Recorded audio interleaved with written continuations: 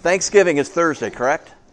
Now, if we were all sitting around the table and we're getting ready to enjoy our Thanksgiving feast, what are some of the traditions that you observe during that time? Old ladies first. Old ladies first, bickering. Okay, and it's kind of interesting because Thanksgiving, Christmas is a time that all the family gathers together, right? And it's kind of interesting when you get all together because it's like this reuniting of the family, that gathered from all the four corners of the world, wherever they might be, just to remind you why you live at all the four corners of the world. You get reminded of all of that stuff there, so it's kind of an interesting time.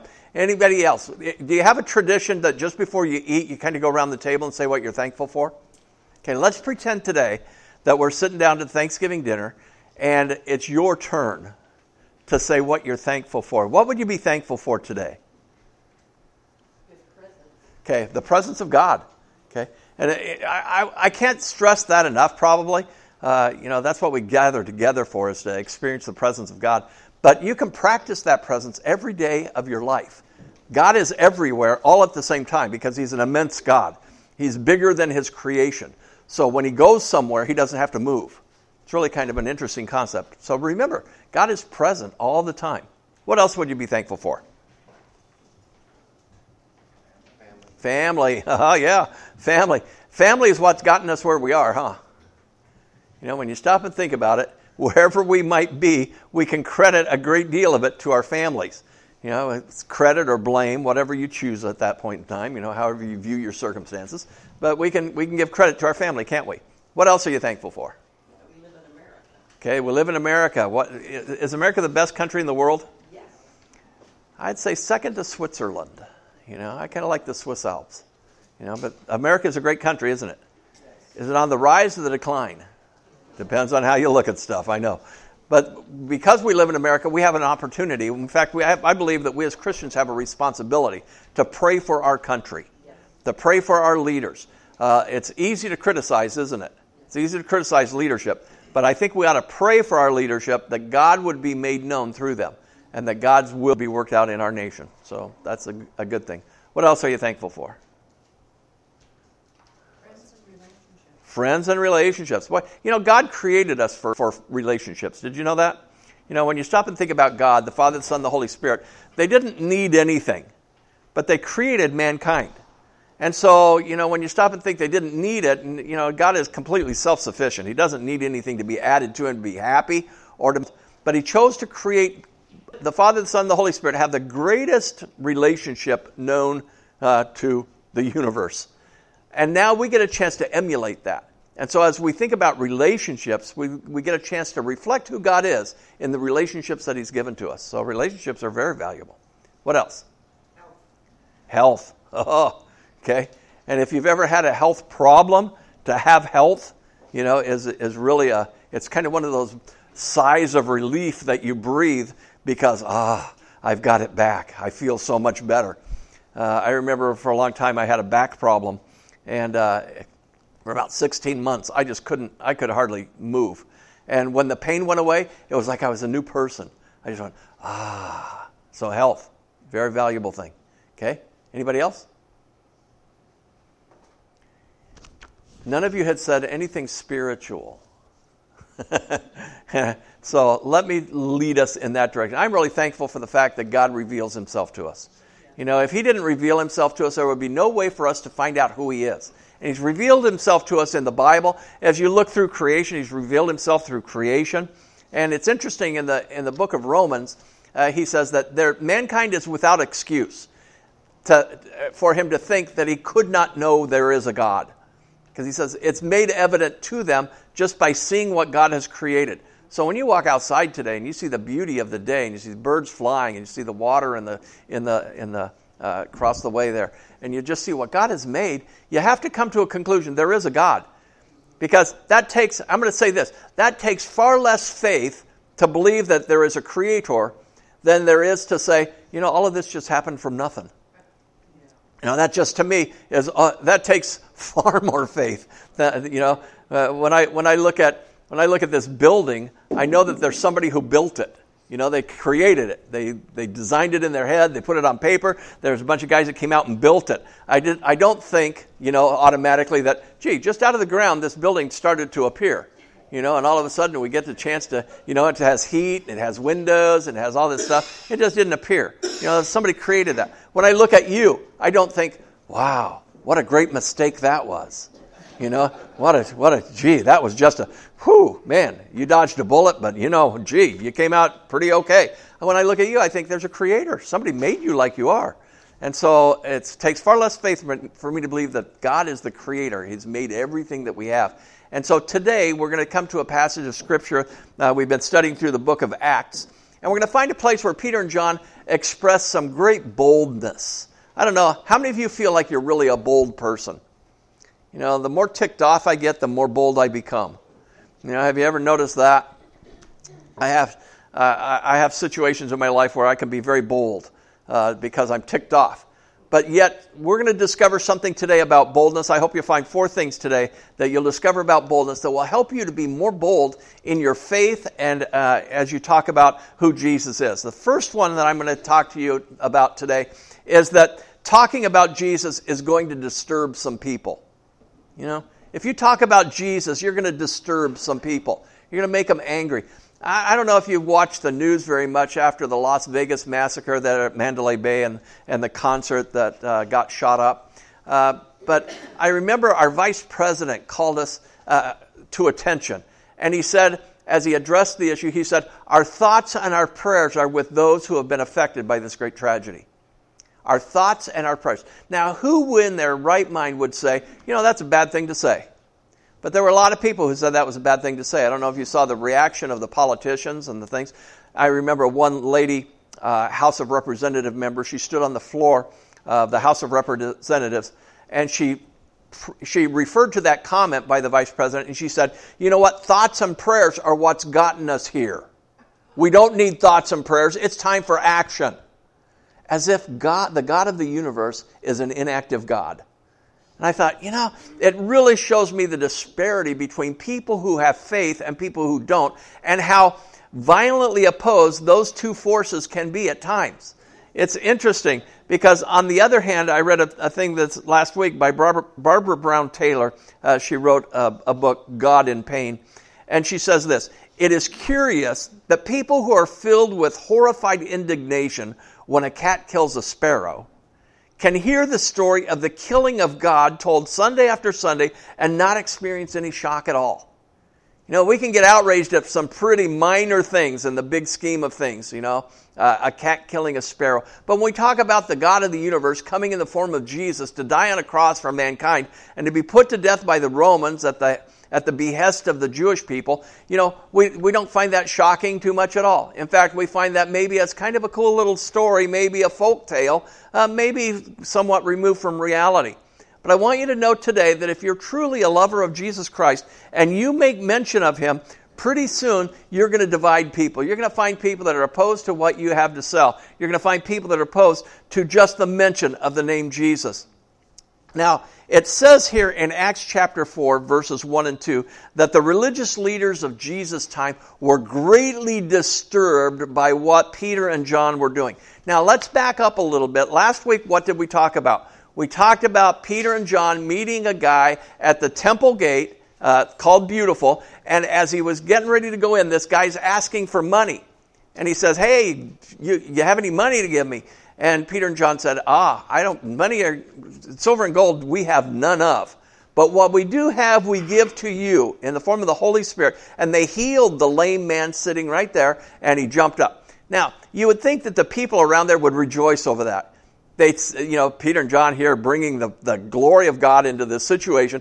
They heal a man, and you would think that everybody would get excited and on board with that. Wouldn't you think? This man had been sitting there for most of his life. He was 40 years old, and he'd been sitting there. People had been going in and out of the temple gate, and they saw him every day, and they thought, man, what a poor existence that is. Maybe they'd flip him a few coins and help him get some food to eat for the week or whatever. But they, by and large, thought there was no help for this man. But Peter and John come along, and they heal him, and he gets tremendous help.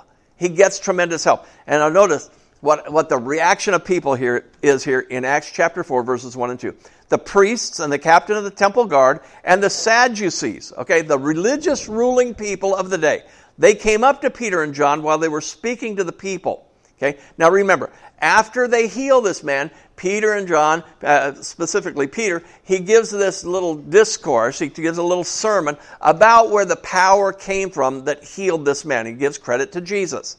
And so in verse 2, the religious leaders were greatly disturbed. And it gives the reason why they were greatly disturbed. Because the apostles were teaching the people, proclaiming in Jesus the resurrection of the dead. Now simply they were saying, this life is not all there is. At the end of this life, when you pass from this life to death, there's going to be a resurrection. This isn't the end. There's going to be heaven that awaits for those people who are plugged into God through the life of Jesus Christ, who have received forgiveness of their sins and who have committed their lives to follow Him. There's going to be life. Now, is that a good message or a bad message? I think it's excellent. Well, it's a good message. But it's a bad message if it's not true, right? And these people believed, in fact, the Sadducees didn't believe there was a resurrection of the dead. In fact, they believed that once you died, that was all there was. And so therefore, when you died, there was no resurrection of the dead. There is no afterlife. There's no coming back and being with God in heaven. There's none of that stuff. So they were opposed to it because they didn't believe it to be true. What you believe determines your hope. What you believe will determine your hope. You believe there's a God in heaven that's going to call us home to be with Him someday? Then that's your hope. Your hope is to live a better existence than what you experience here on this earth. It's going to be a whole lot better. So therefore, they were disturbed. They were greatly disturbed. Now, they were disturbed on a couple of fronts, and as you really look at the life of the Jewish religious leaders, you'll find that they were disturbed because they didn't believe the message. They were also disturbed because these apostles of Jesus, these disciples that were going out and recruiting people, were taking from their flock. I don't know if you've ever gone to church very much, but churches are very protective about their people. Have you ever noticed that? If some of you start going to a different church, Pastor Mike gets his, he just goes crazy. Not really. But a lot of pastors would. I want you to go to the church that God has called you to go. I want you to go to the church that you can be a part of, that you can participate in, that you can be the body of Christ in. I want you to go to that church. If it's this church, and I hope it is, then so much the better. But if it's not, I want you to find the place that you can be the body of Christ. That's the goal. Because, in the end, I'm going to die. In the end, you're going to die. And I want to be with you in heaven. And I want to be able to kind of rub shoulders with you and say, you know what, when we were down there on earth, here's some of the cool things we saw God do, the cool things we saw God do through us, cool things we got to take advantage of in the kingdom of God. And man, it was awesome, wasn't it? And I want to be able to say with you, wherever you go to church, yeah, that was really cool to see God do that. Now, these guys, however, they were very protective about their Judaism. And they thought that if anybody violates the laws of Judaism, oh no, things are just not right. And so therefore they were very protective of their people. They didn't want to lose anybody. And I believe that to be true too. I don't want to lose any of you. But if God calls you somewhere else, that's going to be just fine. But remember this, talking about Jesus is going to disturb some people. If you don't believe that, just go to your work, go to your neighbor's house, or go in your neighborhood, go to your family sometime, and just talk about Jesus and see what happens. Just see what happens, You'll find some people get very quiet. You'll find some people get very opposed to you. That can't be true. It violates all the laws of science. It violates everything that I believe in. It violates all this stuff. And so therefore it can't be true. And you'll find that not only will they just disagree with the truth of what you say, but they'll become very passionate about how they approach it. So be careful there.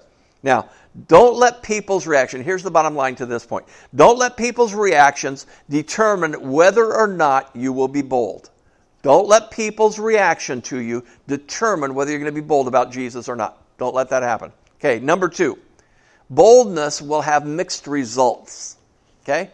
Sometimes you think, well, boldness is people are going to love it when I'm bold, they're confident, and everybody's going to pat me on the back. Everybody's going to be in favor of what I'm in favor of. But we find in Acts chapter 4, verses 3 and 4, that these religious leaders, what did they do? They seized Peter and John, and because it was evening, they put him in jail until the next day. Now, if you get arrested, get arrested in the morning. Okay? That way you don't have to spend the night in jail. You just go to court. And that's what happened to these poor guys. They got arrested at night. There was no court, so therefore they got put in jail for the night. They got a free night in the jail. I don't know. That was really supposed to be kind of funny, but it wasn't. Okay. So they stayed in the night. They put him in jail till the next day. Verse number 4. But many who heard the message believed. Now, there were some people that were opposed. In fact, they were so opposed that they put Peter and John in jail. Now, there were some people that believed in the message, and they grew, and the number who believed grew to about 5,000. Some people said, this boldness, this message that they're proclaiming cannot be true, so therefore we're going to put them in jail. Some other people said, this is life-changing for me. I believe what they say, and therefore I'm going to follow. I'm going to become part of this fledgling church called Christianity that's soon, and they didn't realize it, but soon going to be spread to the entire world. And we are the recipients of that. Now, who was it that arrested Peter and John? It was the religious people. Have you ever noticed that? The religious people, the Jewish religious people, sometimes just kind of don't have the big scheme of things. All they know is their little kingdom, and they try to protect their little kingdom. And so the Jews of Jesus' day, they arrested Peter and John. They were the religious people. Jesus was a threat to them, and so Peter and John, as they preached Jesus, became an extension of that threat. And so they said, we can't put up with this. We're going to arrest them and put them in jail, thinking that would squelch them, thinking that would quiet the church. Now, I'm going to suggest to you that doesn't quiet the church. In fact, when you start arresting people, you know what happens? People hear about that. And when you arrest people and they stand true to their faith and stand true to their calling, they let people know. Now, one of the things that I wish would happen in the United States is that we would get arrested a little more often. Not for doing dumb stuff. Not doing dumb stuff, but for the sake of Christ. Okay, for the sake of our belief in the gospel of Jesus Christ. When you stop and think, and we've been praying for the persecuted church here for a couple of weeks, and when you stop and think where the church flourishes most is where it's under the most persecution. Because you know what happens? It refines the people that are in it. Now, I would think that as I look across you today, that if we were the persecuted church, every one of you would be here next Sunday. However, we're an unusual church. Okay? Most people in most churches across the land, if they were going to be under persecution, the threat of violence or death, next Sunday, if you show up, you're under the threat of violence or death, most of them would stay home. Many of them would stay home. I shouldn't say most. Many of them would stay home. You guys are an unusual lot. You would be here because you would let that purify your faith. And what do we believe about God? You've heard me say it before. Whenever we're faced with a decision, we have to ask two questions. Number one is, who do we trust? Number two is, what do we believe? Who do we trust? What do we believe? Now, let's say that next week we were going to be under persecution and we were going to be arrested if we came to church. Who do you trust? Okay, I would trust God. I would trust Jesus. I would say, if God has led me to do something, He will certainly protect me while I do it. Or I will be persecuted for His glory. So if it comes right down to it, is it my comfort that God is most concerned with, or is it His glory that He is most concerned with? And I'm going to tell you, He's most concerned with His glory. And if He puts you in an uncomfortable situation, it is to bring Him glory.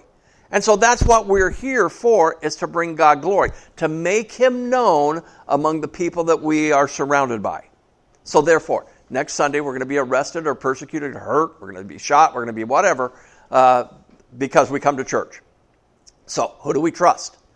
Okay, we trust the God who has said, hey, I want you to gather. Hebrews 10:25 says, don't forsake the gathering of yourselves together, as is the habit of some, but all the more get together as the day draws near. The day of what? The day of Christ's return.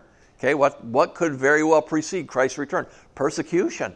Okay, so if God has told me He wants me to get together with you believers so we can encourage each other, then we ought to do that. And if we believe that God is in it, He will protect us and He'll let it happen, or He will use that for His recognition. Okay, so now, who do you believe?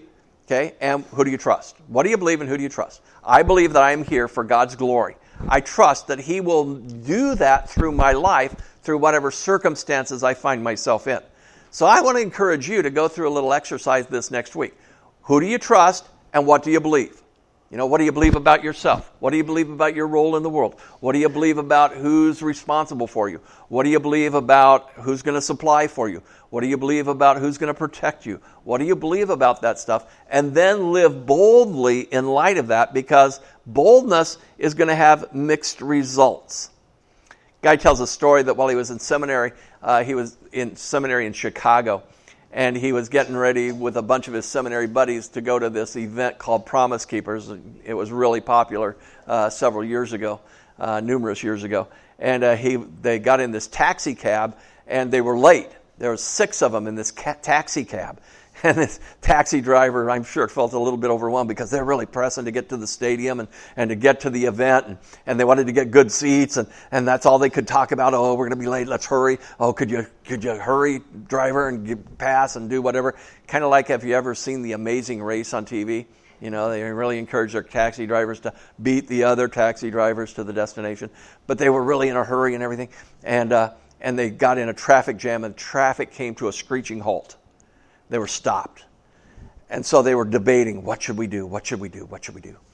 And one guy says, you know what we could do? We could get out, and we could probably get there faster walking. And that gained quite a bit of good support. The healthy young men, they said, yeah, we could do, yeah, that makes some sense. Let's do that. And then one guy, peeped up from the back. He's kind of squished behind all these other guys. He says, hey, wait a minute. Our taxi driver, if we bail out on him, we're going to pay him for what he's gotten us to, but he's stuck in traffic. He's not going to make another dime. And, I think that would be kind of ungracious of us to do that. And these other guys, they're in seminary, so they're trying to be, walk the straight and narrow. And they start thinking, and this guy's put him on a little bit of a guilt trip, and so the guy's name was Michael. So the story goes, he was the good guy. And the really good guy. In fact, he was the best guy in the cab. But he's talking, and pretty soon the taxi cab driver goes, that's the kindest thing anybody's ever thought. When people get in my cab, they never think about me. They just think about themselves and where they're going and how soon they're going to get there. And the guy starts talking to him. He's a seminary guy. So he's talking to him, starts sharing Jesus with him. And he talks about, one of the things we want to be is gracious to you, because we've been graciously treated by the universe, who didn't hold us to the sin that we have committed and didn't hold us responsible for that, but put all that on Jesus and let him take the punishment for us, and really told him the gospel about Jesus. Now, the man didn't make a decision there, but nonetheless, their patience gave them the opportunity to share about Jesus. So even though there's mixed results that you're going to get from this, sometimes we need to be patient and realize that the goal is not to get to our destination, but the goal is the journey to the destination. That's really what we're about, is that as we think about, if you boil it down to the beginning and the end, the beginning is your birth and the end is your death. Well, are you in a hurry to get, but actually you go beyond that. And so the journey through life is the important thing. The journey to a destination in a taxi cab is the greatest thing that you could experience. And so focused on the destination that we miss the journey and all the opportunities that we might have to be able to share Christ with people in our daily lives. Okay, there's a third thing that I want you to know about boldness, and that's boldness is rooted in the name of Jesus. It's interesting when you read through this passage, in verses 5 through 10, it says this. Now remember, Peter and John had been put in jail, and they're waiting the next day to have their hearing in court. Okay, the next day, the rulers, the elders, and the teachers of the law met in Jerusalem. Annas, the high priest, was there, and so were Caiaphas, John, Alexander, and others of the high priest's family. Okay, they have the cream of the crop here. They have the religious leaders of the religious leaders. Verse number 7. They had Peter and John brought before them and began to question them. Okay, now they're not really too upset about what they've done, but they're really kind of upset about the power behind what they have done. And so I asked the question, by what power or what name did you do this? In other words, by whose authority did you heal this lame beggar at the temple gate? Now, I don't know. we can get so sidetracked with technicalities that we miss the big picture. They had missed the big picture. The big picture was that God had shown up in a way through these two men, Peter and John, and had healed someone that had been lame since birth. For 40 years, this man had never walked. Every day, he was brought by someone and placed there so that he could beg. Every evening, somebody would come and pick him up and take him home. He had never walked. And so, therefore, they missed the big picture of the display of the power of God. They missed all of that. And so they wanted to know, well, who's the boss? Who told you that you could do this? Okay? And in verse number 8, then Peter, filled with the Holy Spirit, okay, I want you to circle that, filled with the Holy Spirit, said to them, because if you're going to be bold, you must be bold because of the Holy Spirit in you. When you get bold on your own, you can get in a lot of trouble. And I don't know if you've ever been bold on your own, and just kind of popped off with what you thought should be right and wrong, and later regretted that. But that's been my situation a few times. Okay? Only when you're filled with the Holy Spirit. Peter and John, or Peter, filled with the Holy Spirit, said to them, rulers and elders of the people. Very respectful. Number 9, if we are being called to account today for an act of kindness shown to a man who was lame and are being asked how he was healed, then know this. And they say, by whose authority did you do this? That's kind of a clouded question. And so he clarifies it for him. And I love that fact in his boldness.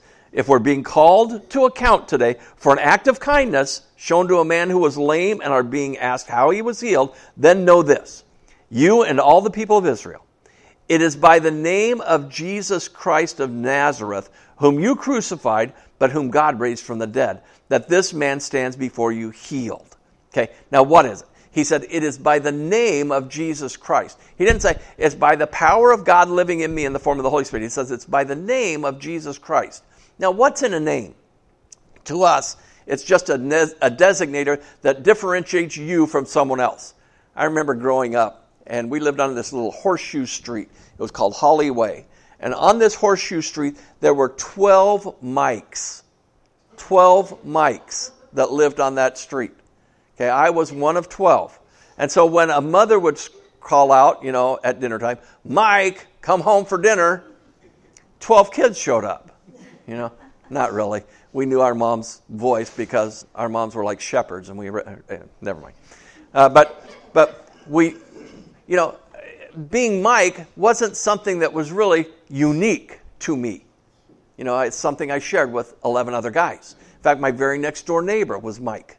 And so Mike Lapasinski. And here we are, next door neighbors, same name, virtually the same mom, because that back in the day, everybody took care of everybody.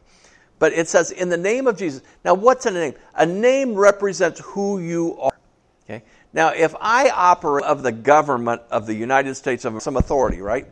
I have some delegated authority. By whatever authority the United States government gives me, then I operate in that. And I'm operating under the name and the authority of the United States government. It could be an ambassador to a foreign country, operating under the name and the power of the United States government. If I say something, it has some weight to it. It also has some responsibility. So therefore, you have to be careful what you say. But it says here, it is by the name of Jesus Christ of Nazareth, whom you crucified, whom God raised from the dead, that this man stands before you healed. Now, the name of Jesus has two things. Number one, it has strength. The name of Jesus has strength. Now, in reference to Jesus, it goes on in verse number 11 and says, Jesus is. Okay? And if you're going to operate in the name of something, you have to know what that name is. Okay, first of all, the name is Jesus, and it is the stone you builders rejected, which has become the cornerstone. Now, that's an Old Testament phrase there. And they had given that because Jesus is a cornerstone, but he's been rejected. If you mention the name Jesus today, it gets rejected probably 50% of the times out of hand. Okay? There is no Jesus. There is no God. We are the products of the universe, nothing becoming nothing, making something. And I've never figured that one out. But the name of Jesus has strength because he's the cornerstone. Now, one of the things a cornerstone does is it keeps a building straight. A cornerstone is the one that they measure everything else from. It becomes the measuring point. And so it also makes alignment. I don't know if you've ever put bricks together. I'm not real good at that. But you can run a string down there, and you keep them aligned. And you tie it off to one corner, to the first brick. And then you run it out there where you want it to end. And then you put everything else along that line. That's what a cornerstone does for you. It keeps things aligned. Now, do you need alignment in your life? Yeah, because we can run amok, can't we? If you read much or if you do stuff, you find that there's a variety of opinions out there about everything. And so therefore, we need to be aligned according to the truth. Jesus tells Pilate one time, he says, I have come to bear witness of the truth. I've come to bear witness of the truth. Okay, I've come to let you know what truth is and what that truth does in your life. He says, I've come to bear witness of that. I've come to testify about that. And so therefore, Jesus says, another time he says, I'm the way, the truth, and the life. No one comes to the Father except through me. I'm the way, the truth. Now, we need to know what's true. Have you ever done something that you thought you were doing it based on the truth, found out later it wasn't? And oh man, wouldn't it have been good to know ahead of time what the truth is so that you could have made a straight course for your destination? But sometimes we get off track. When you stop and think about the relational difficulties that many people have in our world today. If you had known then what you know now, would you have done things differently? If you had known the truth about someone that you didn't know before, would you maybe have done something different? Sure, we all would have.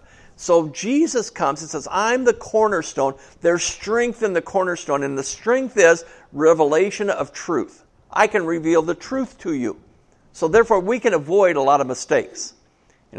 I'm a big believer that we don't have enough time to make all the mistakes in the world. Okay? You don't have enough time. So learn from other people what the truth is. Jesus says, I am the truth. Learn from me what the truth is. So therefore, the name of Jesus has associated with it the strength of truth that says, here's the real deal. Okay? The name of Jesus also has power. To know the truth and not to be able to do the truth is a difficult task. So Jesus is the truth. He reveals the truth. He gives you alignment to the truth. And he also gives you the power to do it.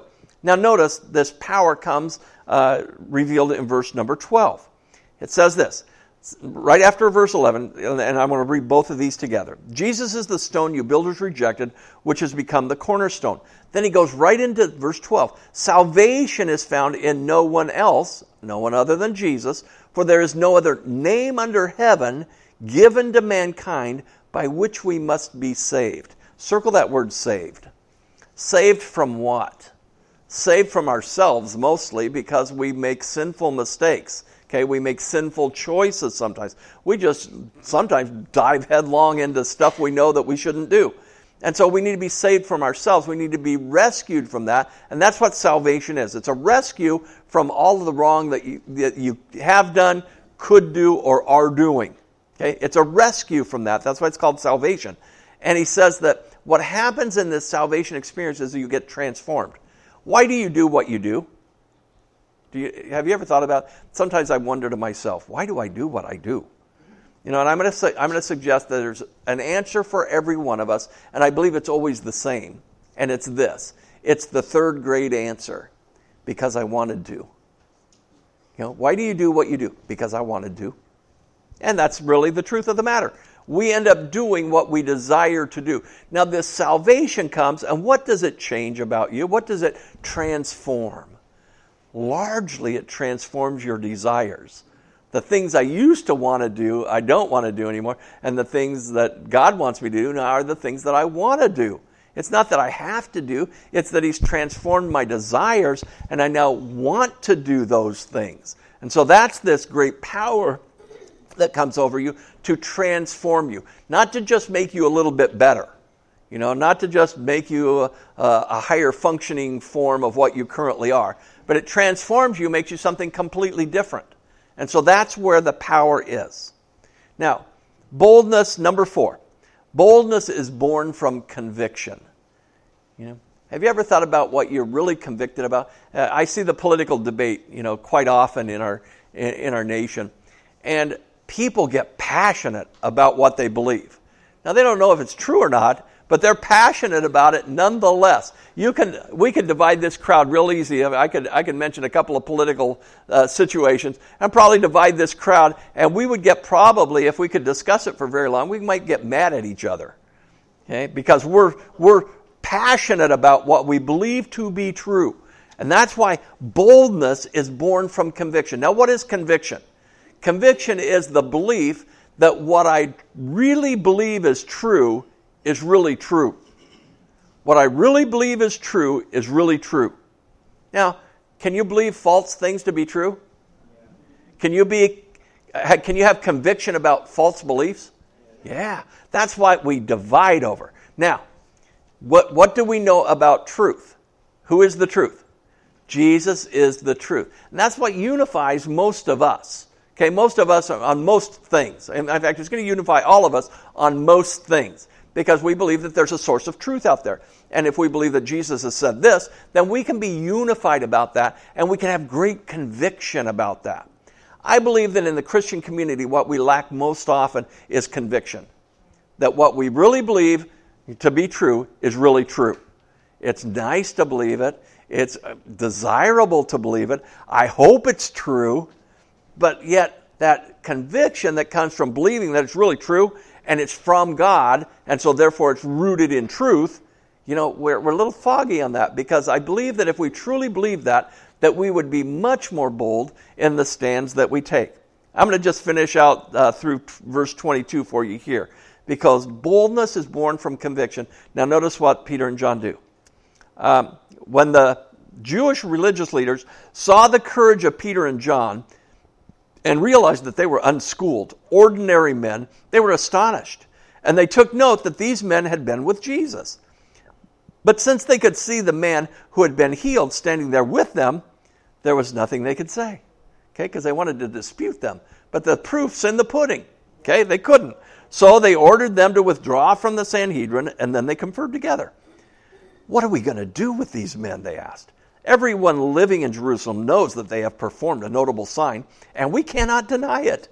But to stop this thing from spreading any further among the people, we must warn them to speak no longer to anyone in this name. Now they realize that there's power in that name, and they can't allow them to speak in that name any longer. Then they called them back in, because they had dismissed them, and commanded them not to speak or teach at all in the name of Jesus. But Peter and John replied, which is right in God's eyes, to listen to you or to him? You be the judge. I love the way they did that. These religious leaders, should we trust you or should we trust God? Oh, what do you say now? So the best thing sometimes when you don't know what to say is to say nothing. As for us, we cannot help speaking about what we have seen and heard. Now, I want you to circle that word, we cannot help. They were compelled because they had conviction that what they were speaking of was the absolute truth. Now, not only was it the absolute truth, but it was vital for people to know the absolute truth. It was vital. And those two things will prove to you what your convictions are. The things that you believe to be absolutely true and vital and necessary for other people will be what you talk about. That will compel you. And they were compelled to talk about Jesus.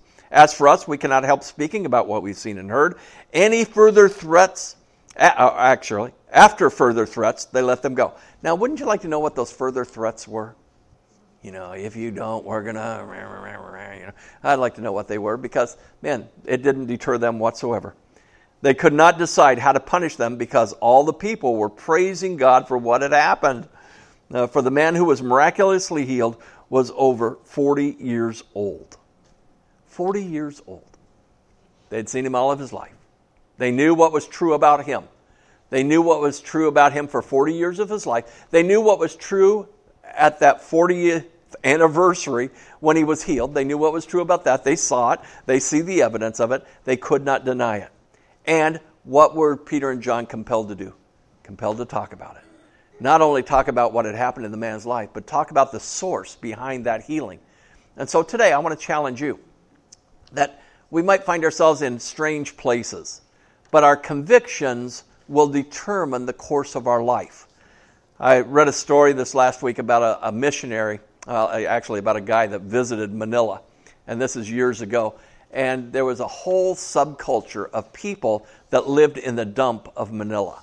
Okay, there were people that didn't have anything. In fact, they would send their kids out every day when the trucks would come in and dump their garbage. They would go get building materials or whatever, and they would make their little shacks. And they would go out and find food and get whatever food they could eat for the day. Every day they would send their kids out and do that. And there was a whole culture of people there living there. Poor as all get out. Poor of the poor. And as he looked around, he noticed that there were some other people that seemed to have a little bit more on the ball.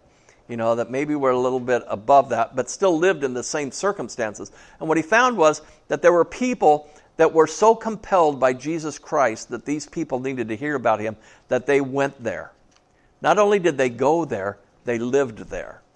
They gave up their lives, sacrificed all of the comforts that they had, and lived in the dump in Manila. They built their little shacks as well. They went out and got the same food, ate the same food, lived in the same shacks, so that they could gain the right to share the love of Christ with these people, because they were so convicted that these people need to hear about Jesus, that we will sacrifice our own personal comfort. We will identify with the losses that these people have experienced, and we will be like them. Now, nothing says love more than that. Jesus himself says that greater love has no man than this, that he lay down his life for the ones that he loves. Jesus does that exactly for us. He laid down his life because he loved us so much. Guy went to the doctor one day and he is having allergy tests. And he knows he's allergic to something. How many here suffer from allergies? Okay, she suffers from allergies, and she's getting ready to go have another test to see if she's allergic to more stuff. And how do they test you for allergies? They stick you with about 18 different needles that have the stuff that you're maybe allergic to. And then they stick you, and they say, don't scratch it. Don't scratch it. It's like a baseball player, he gets hit with a baseball. And there's an unwritten rule that says, you can't rub it. Don't rub it. Don't act like it even hurts. And they're wincing with pain, and they're crippled, and, but didn't hurt me. And that's what happens when you get your allergy tests. And so he was sitting there, and he was thinking about it. And he's a spiritual man, and he was making some spiritual applications to it. And he says, the thing that I'm allergic to, they test me with to see if I have a reaction. Now, if I have a reaction to that, you know what they're going to do to me? They're going to give me more of that same stuff in smaller doses, so that my body builds up a resistance to it. He says, you know what? And he came to a conclusion. He said this. He says, the cure for fear of failure is not success. It's failure. Having a failure, learning to deal with it. Having another little failure, learning to deal with it. He says the cure for fear of rejection is not acceptance. It's rejection. Okay? Because if you get accepted, you still have a fear. But if you experience rejection, pretty soon you learn how to handle that. He says, you have to be exposed to small quantities of whatever you're afraid of. That's how you build up immunity to fear.